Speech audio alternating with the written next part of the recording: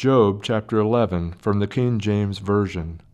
Then answered Zophar the Naamathite, and said, Should not the multitude of words be answered? And should a man full of talk be justified? Shall thy lies make men hold their peace? And when thou mockest, shall no man make thee ashamed? For thou hast said, My doctrine is pure, and I am clean in thine eyes. But oh, that God would speak and open his lips against thee, and that he would show thee the secrets of wisdom, that they are double to that which is. Know therefore that God exacteth of thee less than thine iniquity deserveth. Canst thou by searching find out God? Canst thou find out the Almighty unto perfection?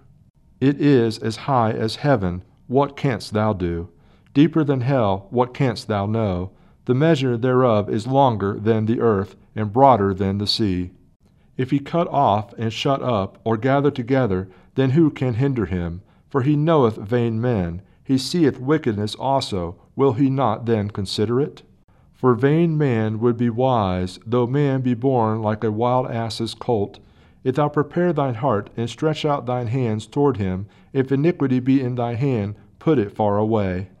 And let not wickedness dwell in thy tabernacles, for then shalt thou lift up thy face without spot.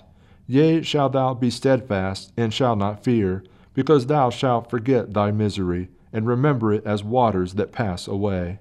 And thine age shall be clearer than the noonday. Thou shalt shine forth, thou shalt be as the morning, and thou shalt be secure, because there is hope.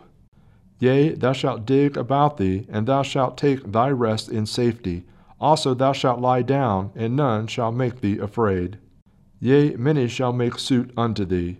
But the eyes of the wicked shall fail, and they shall not escape, and their hope shall be as the giving up of the ghost.